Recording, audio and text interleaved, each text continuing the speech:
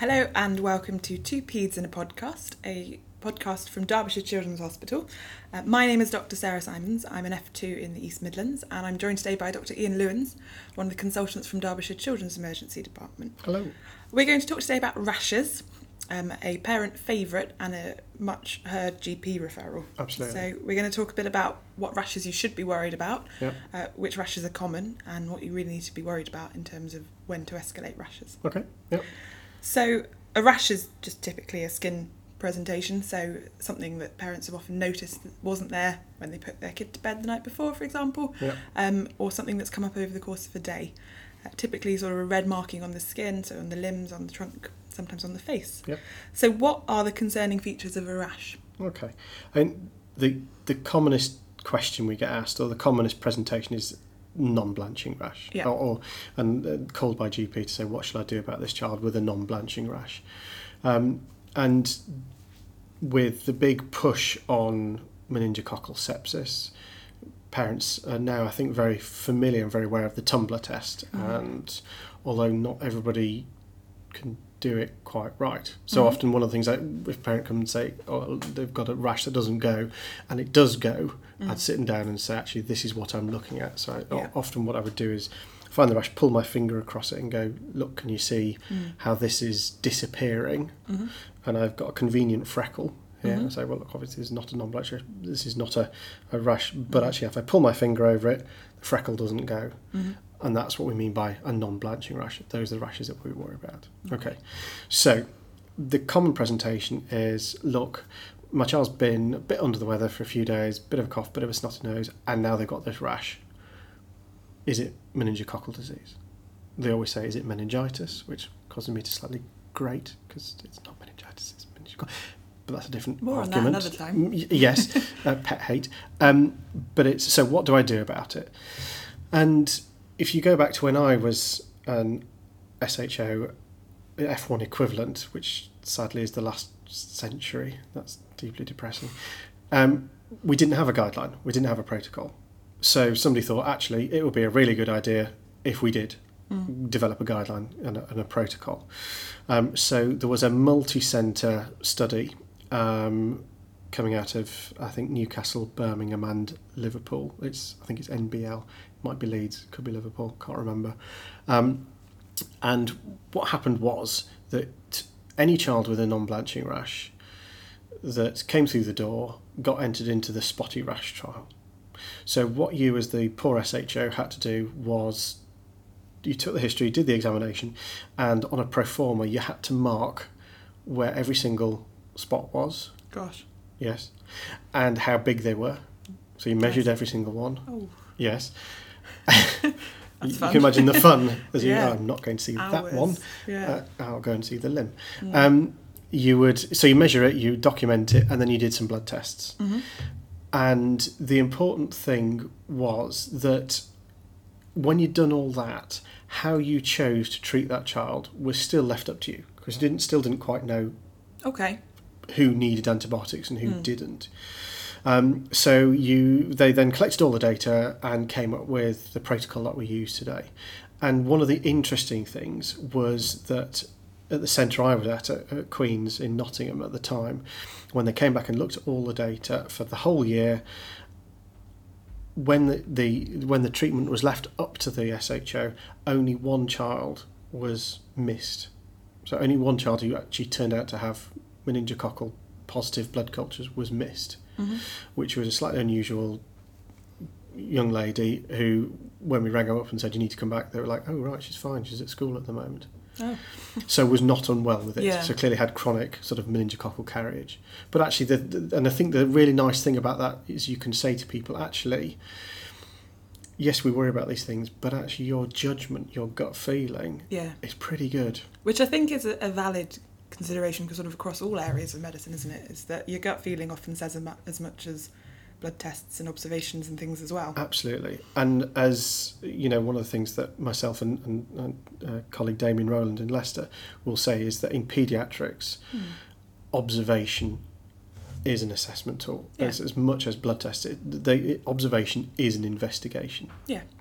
So that's how we came up with the protocol. So the protocol runs this way.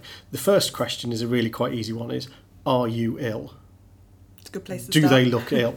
Do they Yeah. look they're horribly tachycardic, hypotensive, poorly perfused, Yeah. with a non-blanching rash? They're easy. Yeah.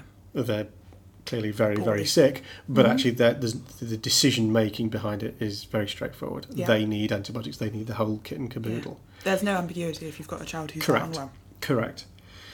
So that's the first one. Most kids aren't, though. Most kids are maybe a bit under the weather, but not. They're poorly, but they're not ill, Yeah. which is a subtle but really important distinction. Yeah. So the next question is, okay, let's have a look at this rash. Are they petechiae or are they purpura? Okay, so what's the flagship difference then between petechiae and purpura? Size. So it's size. Petechiae should be a pinprick rash. So I say to folks, look, it's as if somebody stabbed a child with a pin repeatedly. That's what we mean by petechiae. Purpura are bigger, splodgier. Great word, splodgier. They're more than a couple of millimetres in size. Okay. So if they've got a purpuric rash, they need a bit of investigating, and because you're going down a whole different route of, look, has this child got a clotting disorder? Has this child got a bleeding disorder? Has this child got ITP? Has this child got leukemia? Something like that. So they need some bloods. They need a bit of a workup. But if you've done all those things and the clotting's normal and the platelet count's normal and they've not got features of leukemia and or HSP, which is the other common splodgy rash on the legs and bum. If they've got none of those things and you've still got a child with this purpuric rash, then actually you probably should treat as having meningococcal disease, give them antibiotics. So they're fairly easy. Question 1, are you poorly? Question 2, have you got purpura? But most kids don't have either of those. Most kids have just got the pinprick non-blanching rash. And question 3 says, okay, where is your rash? And what we're thinking about is, okay, is it above the nipple line? Is all your rash above the nipple line? Typically with a history of coughing and vomiting. Because if it's above the nipple line, it's in the SVC distribution. And the child who's been coughing, retching, will have raised their intrathoracic pressure and burst those blood vessels. Okay, so it's a reactive rash that you see. It's a pressure. Because what you say to folks is, look, the rash is blood in the skin. And it's blood that's leaked out the skin because they've been coughing so much. And typically with the coughing or vomiting, it's around the eyes. So it's classically around the eyes. My very good friend of mine has got a fantastic, maybe he still does, has a fantastic passport photo where he'd gone out the evening before, indulged a little heavily, was quite unwell and had to go for his passport photo the next day, covered in fabulous petechial rash all over his face. So, but if it's all in the SVC and they're not ill, they're not purpuric, actually you don't need to do anything. You can reassure the folks, this is because of coughing, this is because of vomiting, and they can go home. So that's like a secondary rash, I suppose, to something underlying that's caused a kid to cough, rather than a primary rash that would be the initial sort of presentation. Absolutely. So most of those, very straightforward, go home. The last group is they're not ill, it's not purpuric, but it's below the nipple line, and that's when you do some blood tests. So we would do a full blood count, a CRP, a blood culture, and a meningococcal PCR. If all your bloods, your CRP's normal, your white count's normal, clotting's normal, then actually you can reassure them and again they can go home. But if your white count's elevated or your CRP's elevated, then actually they probably warrant some antibiotics. And whether you admit them and give them antibiotics or whether you ambulate them and give them antibiotics is up to the individual unit. But abnormal blood tests warrants treatment. Yeah. So it's a fairly straightforward guideline and protocol. And not so long ago, the original team that had come up with the guideline went back and reassessed and said, actually, we came up with this guideline quite some time ago. Is it still valid? Because there is an alternative NICE guideline, which includes fever, So the guideline we're using does not include fever, Okay. quite deliberately. And they said, well, okay, NICE uses that, we use that. Are they still valid, and which one's better? And actually it turns out that in terms of sensitivity and specificity, the sensitivity for this guideline is, when applied correctly, is 100%. Okay. And the specificity is about 85%. So you will overtreat a small proportion, but actually you won't miss anybody, Which is what you want. which is Whereas the what you're looking NICE guidance doesn't run at 100% sensitivity, and its specificity runs at about 50%, so significantly not really, overtreating. And the reason fever's not in there is because lots of kids with snotty noses will have, surprise, surprise, fever. And equally, you can have meningococcal disease and not have fever. And to sort of say you've not got fever, you will miss somebody, Yeah. which is worrying. So that's the stepwise approach that I would take to anybody with a non-blanching rash. Okay. The other question that we often get from GPs is, look, I've got this kid with non-blanching rash. Do I give him penicillin? Shall I give him a bum full of penicillin whilst they're here? To which answer is, well, you can see him and I can't. Yeah. If you're worried enough, then I would advise give them some penicillin. It won't actually change my management Okay. When they arrive to when they arrive to here. So I will treat them irrespective of whether you've done that. But if you think you're concerned enough, then don't hesitate. Because there was some concern a little while back at a paper that sort of said, actually, do you know what, all these kids who've got penicillin in the community, they're doing much worse. Oh, really? Yeah. So maybe actually giving the penicillin is doing something to these children, and they're doing worse in terms of morbidity, mortality. Actually, what it turned out was that primary caregivers were simply identifying the iller ones, So it's a skewed population. and they were always going to do worse. Yeah. So if you get the should I give, I'm not sure, the answer is, if you are concerned, yes, give. Yeah. It won't change what I do, and it won't worsen their outcome, but it Yeah. actually might just. But actually, if you Save don't their give life. when you should have, then Yeah. that's where the outcomes are going to be poorer. Exactly. Yeah. Okay. So there's just a couple of other rashes to touch on. Yep. So scarlet fever is something that we see not uncommonly Yep. with children, and that typically is the rash and then the strawberry tongue Yes. that we see. Yeah. Any thoughts on when to treat, when not to treat, and what to look for in So that respect? yeah, scarlet fever, as you say, is something that's making a real comeback at the moment. We sort of see an increasing amount of it, and you're absolutely right. It's the classic sort of high fever, scarlet fever. So you've got to have a fever. A fairly widespread rash, which is described as sandpapery, so it's rough to the touch. It's a fairly widespread erythematous rash. Big strawberry tongue, and it's worth seeing a strawberry. What you mean by a strawberry tongue? Because when you go, oh, that's what you mean by a strawberry tongue, Yeah. you can sort of see that.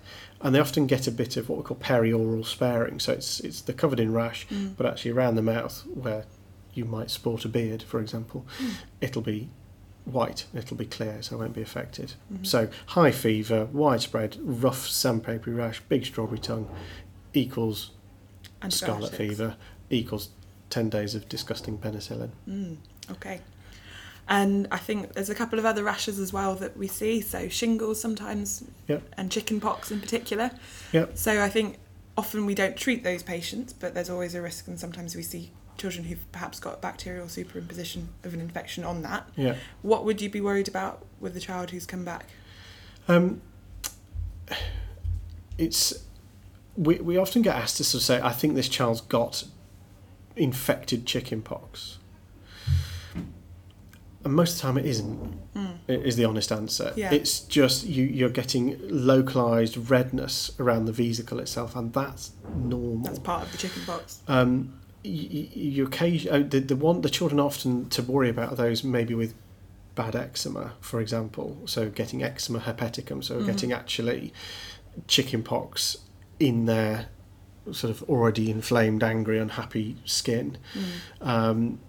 and they tend to be a bit more unwell. It's difficult because children with chickenpox are miserable and hot. Yeah. But the eczema hepaticum tends to be sort of quite nasty, quite widespread, weeping, and you can swab those vesicles for both virus and bacteria to sort of see if there's anything else going on there. And you might choose to give them some antibiotics. You might choose to give them some acyclovir. Largely because it makes you feel better rather than necessarily the child feeling better. Yeah. But most children who've got chickenpox, where is it infected? It isn't really. Okay. The groups to really worry about would be those children who are undergoing chemotherapy. Yeah. Very different group of kids. So if you're immunosuppressed, then that's when you'd be more concerned. Exactly. Yeah. Can make you very poorly. Children who are long-term steroid users, so children with nephrotic syndrome, for example, who are having high doses of steroids. Children with Down syndrome can become very poorly with chickenpox. But the normally healthy, immunocompetent child, miserable, itchy, everyone else is miserable, but actually generally will be fine and doesn't need anything doing other than a bit of reassurance. All right. So it sounds like the take-home messages from rashes are very much dependent, again, on the kid. So if the kid's poorly, if the rash is blanching, and a number of other things, so including sort of the kid's medical history. What would your top take-home points be for looking at a rash in A&E? Okay. So it's thinking about, as always, it's what's the history? What's the examination? What does it fit with? And again, I would say, look, if it's particularly if it's an unwell child or with a purpuric rash, escalate early. Get somebody senior to come and help you and manage them alongside you. I think that's it. Fair enough. Thank you very much. Okay, thank you.